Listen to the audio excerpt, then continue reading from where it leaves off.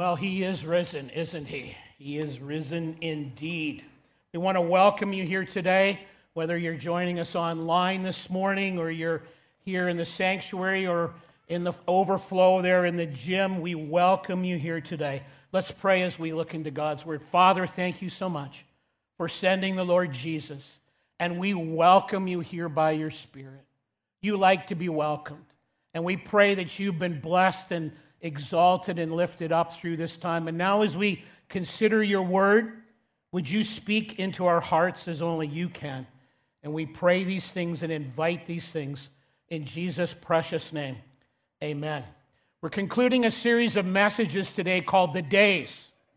And we've looked at 3 days that changed the course of history like no other 3 days in the history books that have ever been recorded. Friday, Saturday, and Sunday. Friday, when Jesus was executed. Saturday, the day of silence. The day after, the day before, the day in between. And today we consider Sunday, and it's called, this little talk that I'm going to give, the Day of Days, when the world changed forever. The early followers of Christ developed this greeting that many of us are familiar with, that when they would greet one another, they would remind themselves of what took place on Sunday.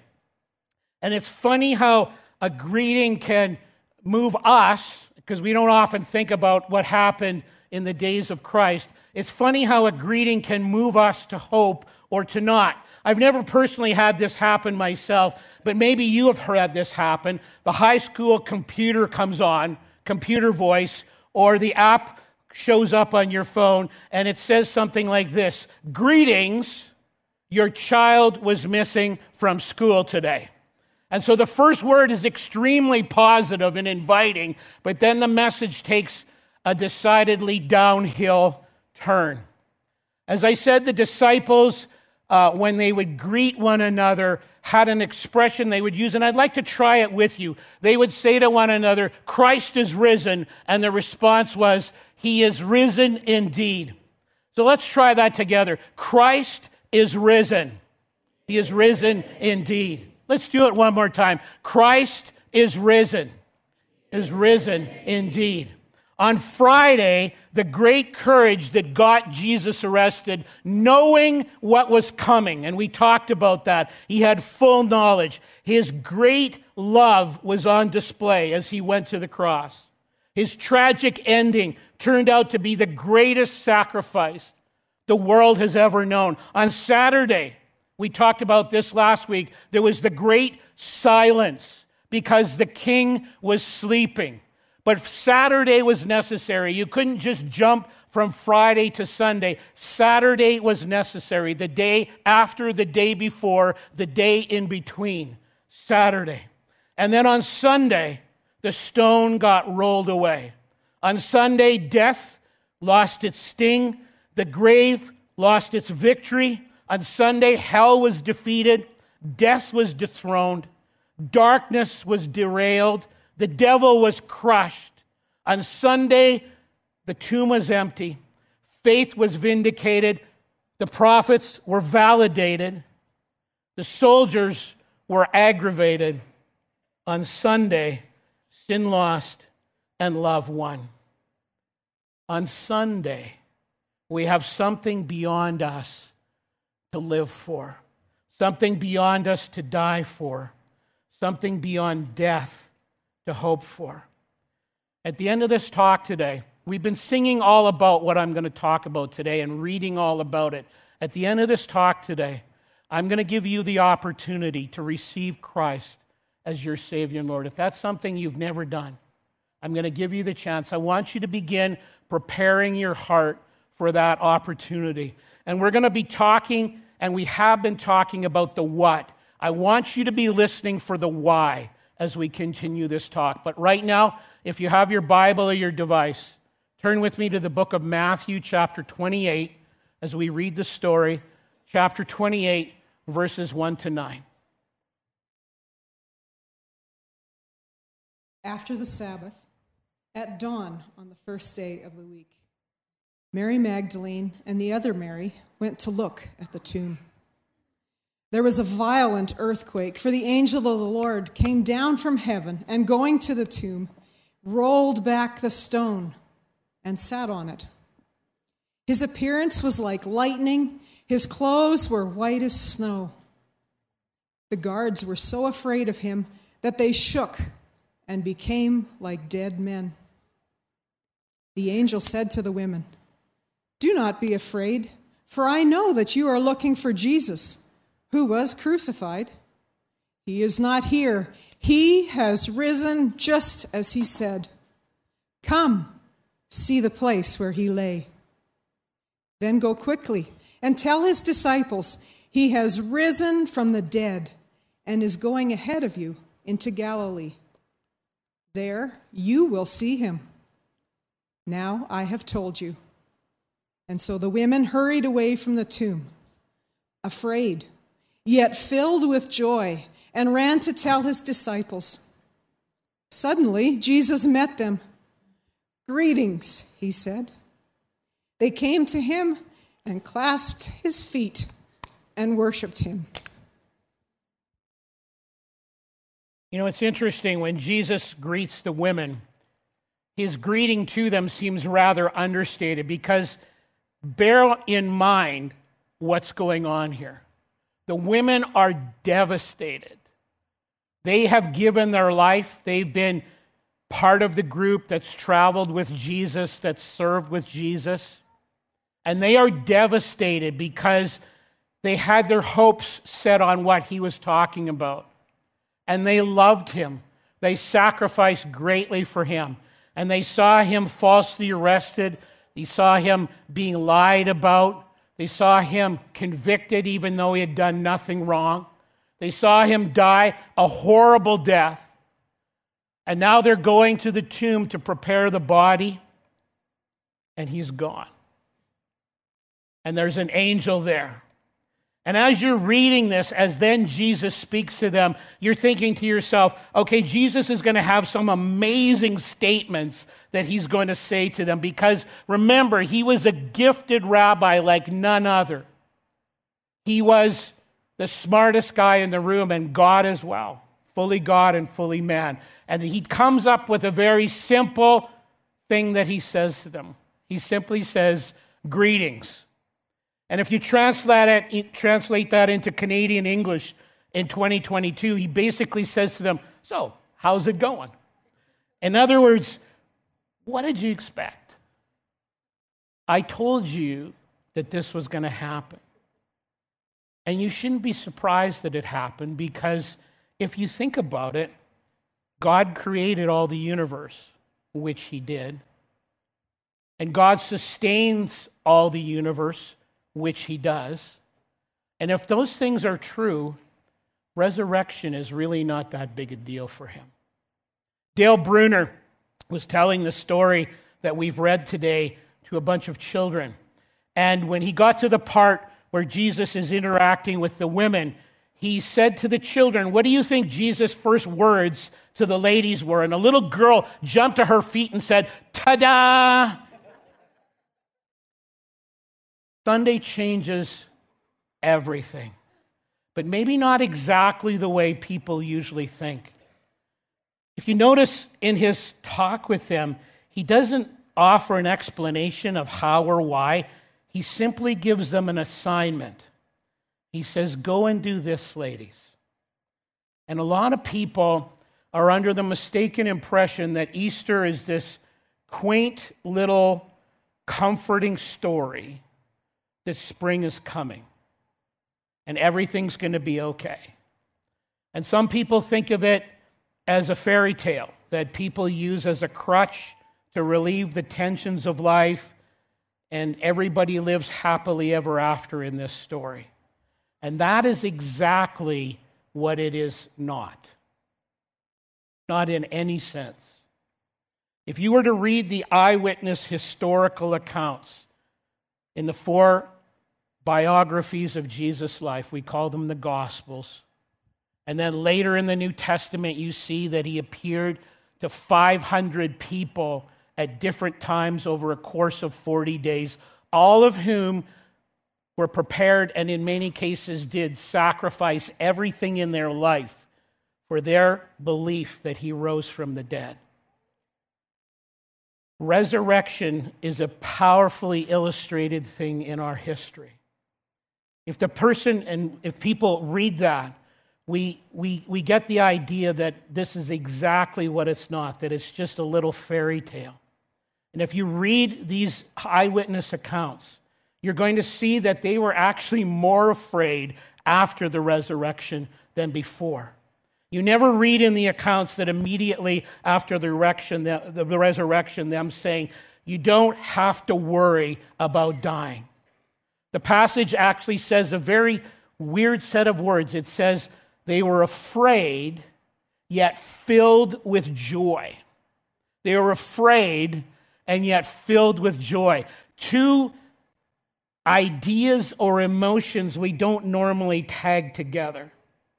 In the book of Mark, which is a parallel passage to this, it says, trembling and bewildered, the women went out and fled from the tomb. They said nothing to anyone because they were afraid. In the book of John, another parallel passage, it says, even after the appearance of Jesus, the disciples were meeting behind locked doors because they were afraid.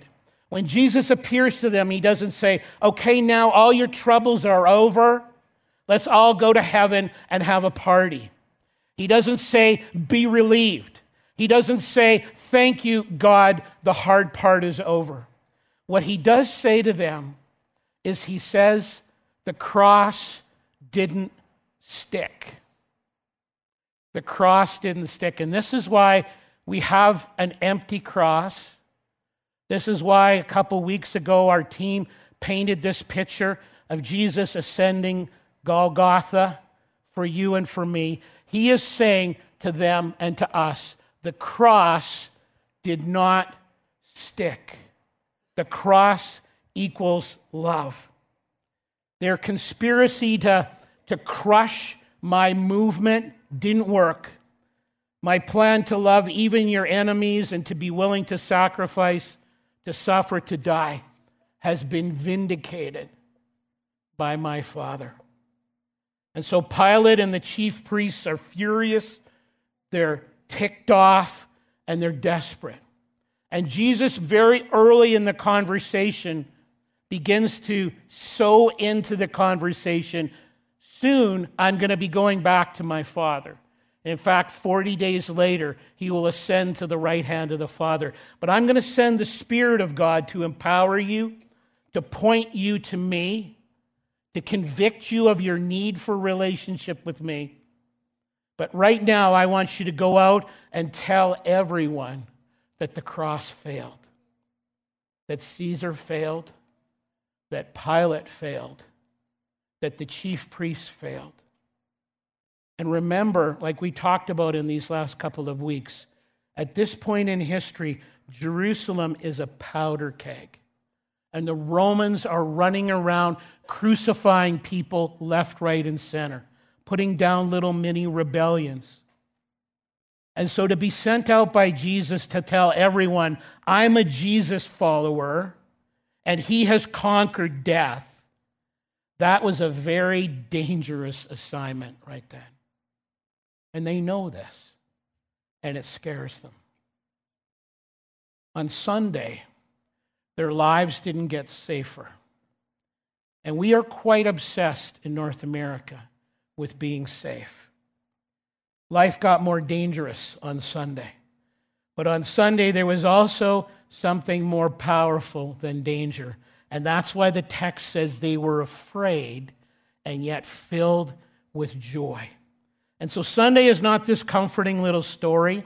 It's not some generic reassurance in the face of death. Sunday is Jesus. And Sunday means that everything that Jesus said about God, about life, about death, about faith, about sin, about giving, about forgiveness, and about suffering, it's all true. It's all true. Sunday means the God who created everything, is recreating everything. I don't know if you noticed, but in two of the songs, this idea was implanted in two of the songs we sang earlier.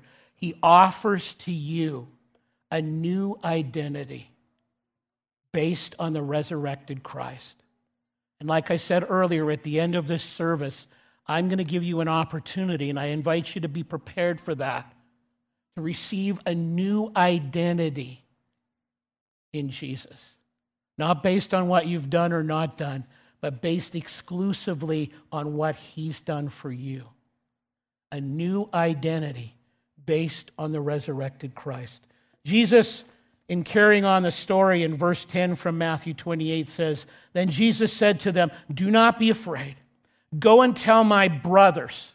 That's a significant thing, and I'll explain it in a second. "Go and tell my brothers to go to the Galilee." In other words, go from Jerusalem up north in the northern part of Israel, make the walk, go to the Galilee, and there they will see me. Remember historically that the last time Jesus saw these guys, they had deserted him when he was arrested in the garden.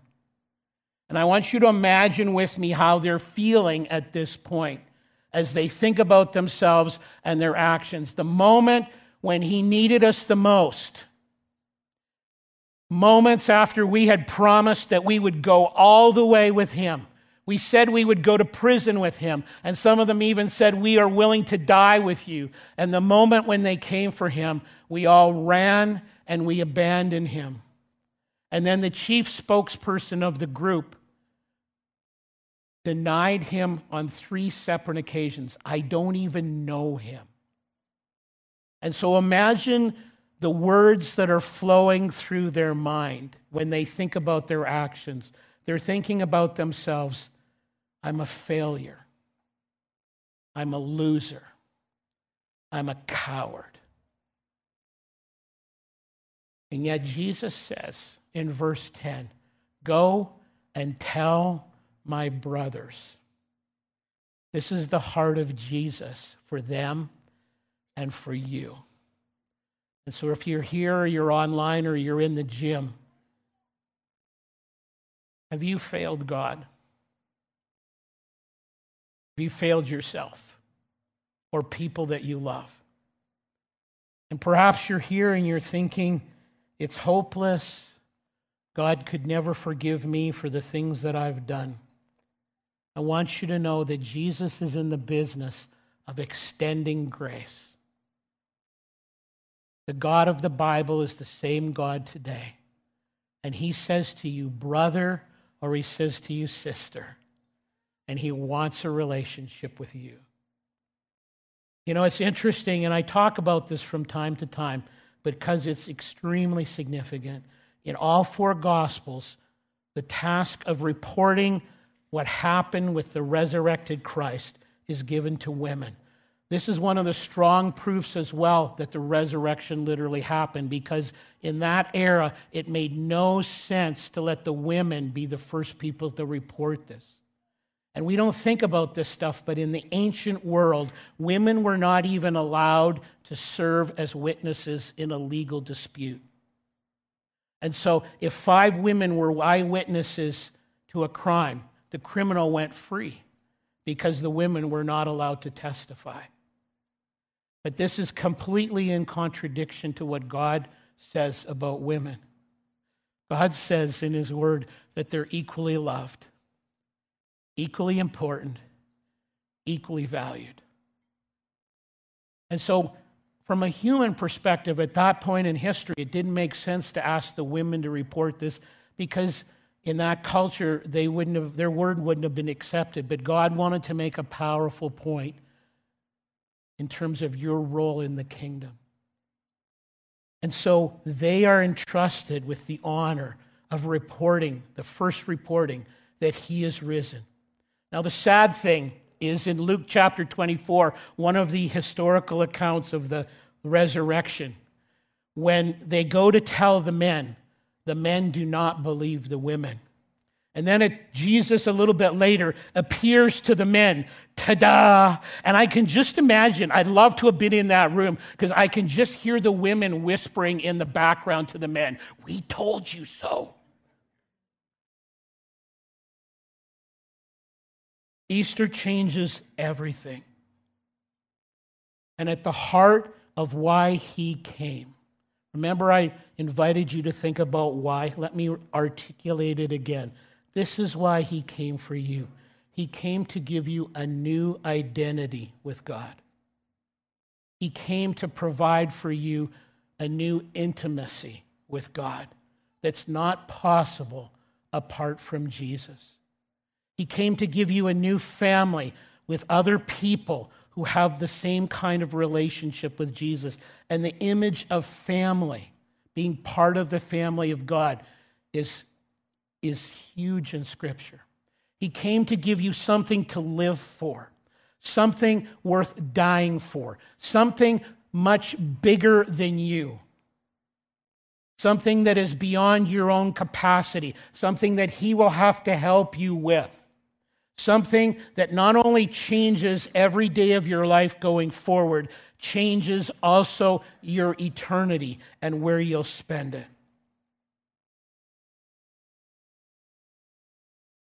But one thing it doesn't do is it doesn't make it safe. It doesn't make it safe. And Jesus invites you to be part of his movement that's bigger than you. And at the heart of this is this image in Scripture of taking up your cross, dying to yourself, and following him exclusively. And really, part of the image of Friday, Saturday, and Sunday is there's some stuff that every one of us needs to die to. Surrender to God and say, "Would you take this out of my life?" In other words, we have to go through our own type of 3-day experience of Friday, Saturday, and Sunday. In Galatians chapter 2, Paul writes to the church in Galatia, and he says, "I've been crucified with Christ," using this powerful imagery. "And I no longer live, but Christ lives in me. The life I lived in the body, I live by faith in the Son of God, who loved me and gave himself for me." And so Jesus is saying, Scott, the part of you that is selfish, the part of you that is sinful, the part of you that is all messed up, and this is the story of every human being, the part of me that has separated me from a holy, pure God. The Bible says, I want to take that old nature, and we sang about this, like I said, I want to take this old nature and put it away. And I want to give you a new nature. And that's why Jesus had to die. The idea behind Friday is not so much that he died so I don't have to. The idea behind Friday is that he died so I could die with him. And so the part of me that's sinful, the part of me that's selfish, the part of me that's dark that I'm ashamed of, the part that I can't control no matter how hard I try, apart from a life surrendered to Christ and a life filled with the Spirit, I can surrender these things to God. I can die to the old way. I can take up the cross, be filled with the Spirit. There's this wonderful promise, again, that Paul writes about in 2 Corinthians. He says, "Therefore, if anyone is in Christ," if they've given their life to Jesus, if anyone is in Christ, they are a new creation. The old is gone, and the new has come. This is why Jesus came. That's the kind of relationship he wants with each one of us. I want to get very personal with you for a few minutes. Jesus is alive, and Jesus is in the business of forgiving sin.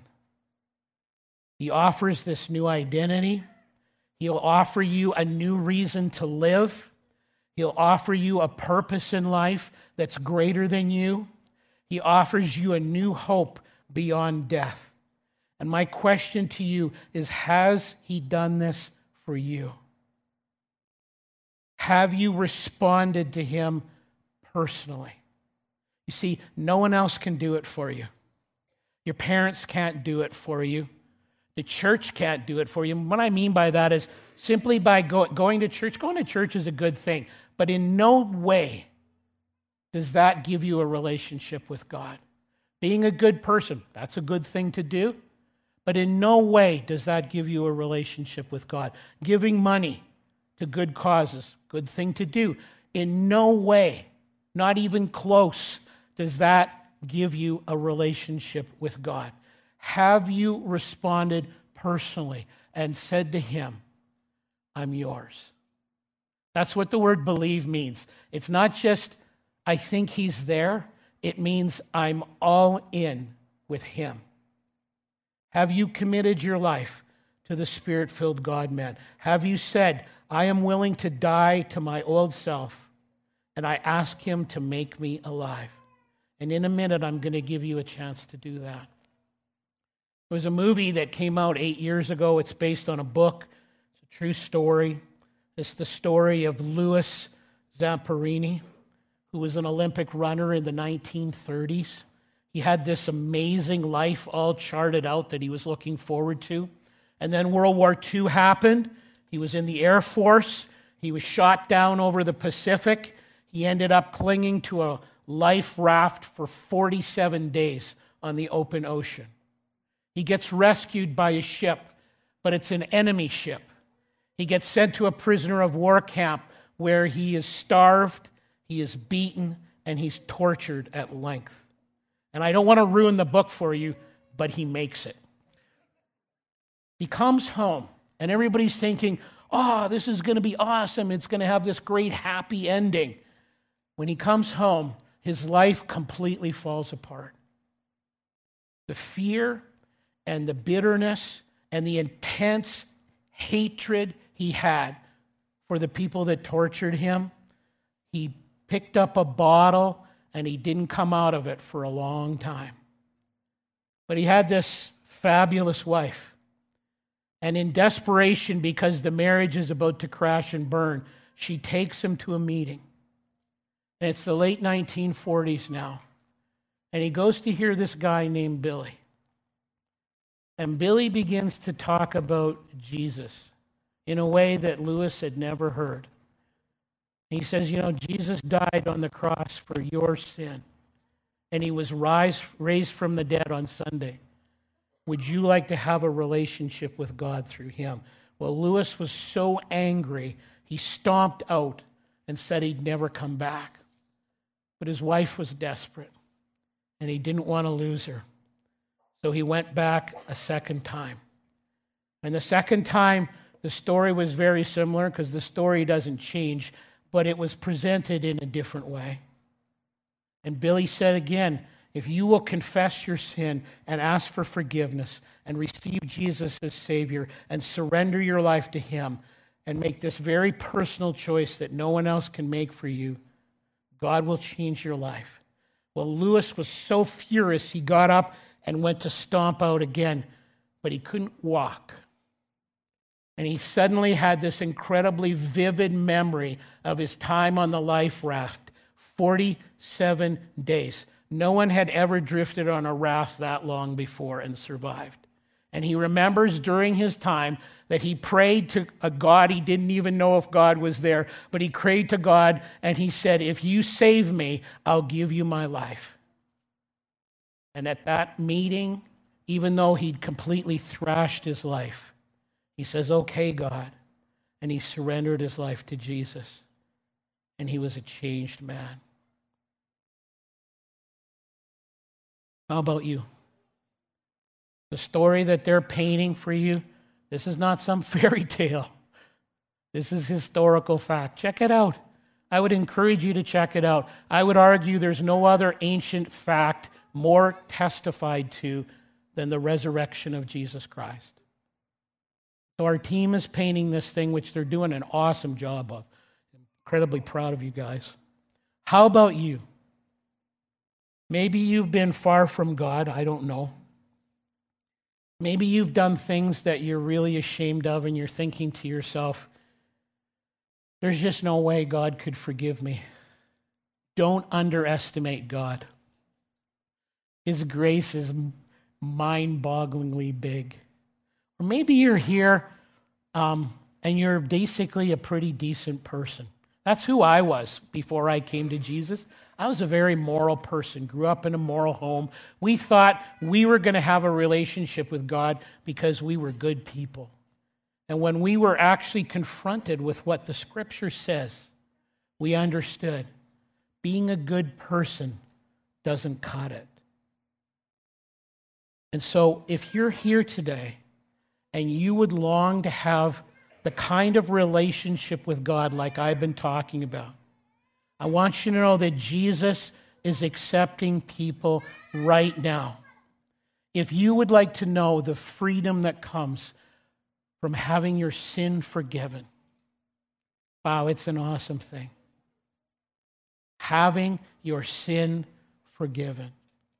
If you would like to know the challenge that comes from surrendering your life to Him and letting Him reshape your life and use you all through the course of your life for a purpose greater than you, that is beyond you, that is only possible through Him. If you're interested in that, I'm going to invite you to receive Christ.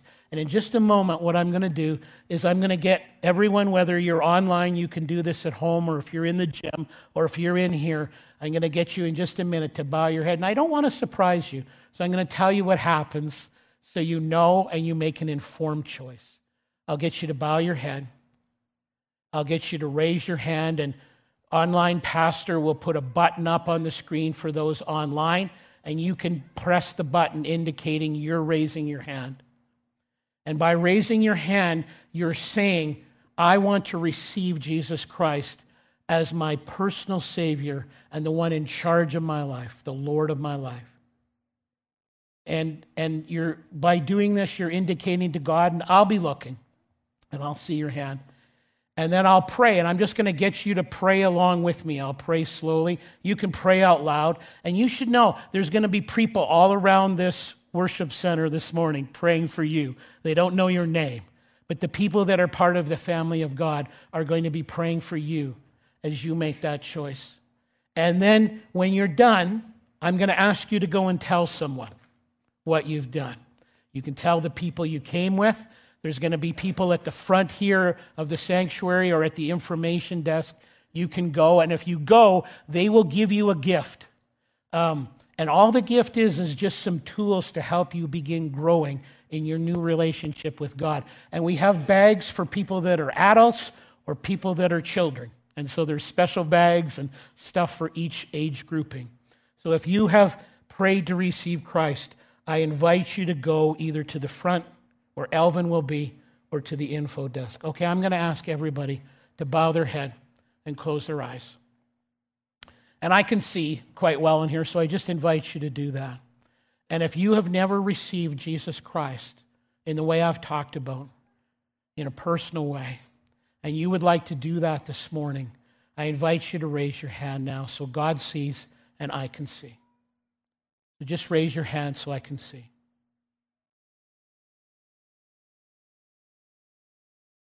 Okay. I'm going to give you a moment.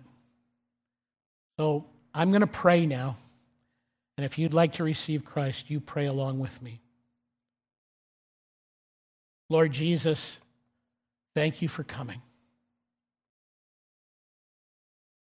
Thank you for voluntarily dying for me. I understand now that I have done sinful things. Things that separated me from a holy God, a perfect God. And you went to the cross to pay for my sin in full and to die in my place. Thank you for that. I ask you to forgive me now. I receive you as the Savior of my life. But also, Lord, I want a life that counts for something. And so I surrender my life to you.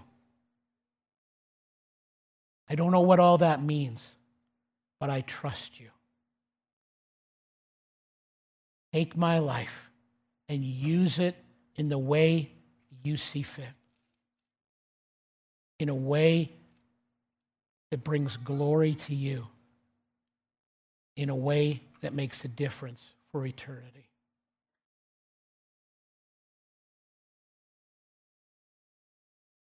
Thank you for saving me.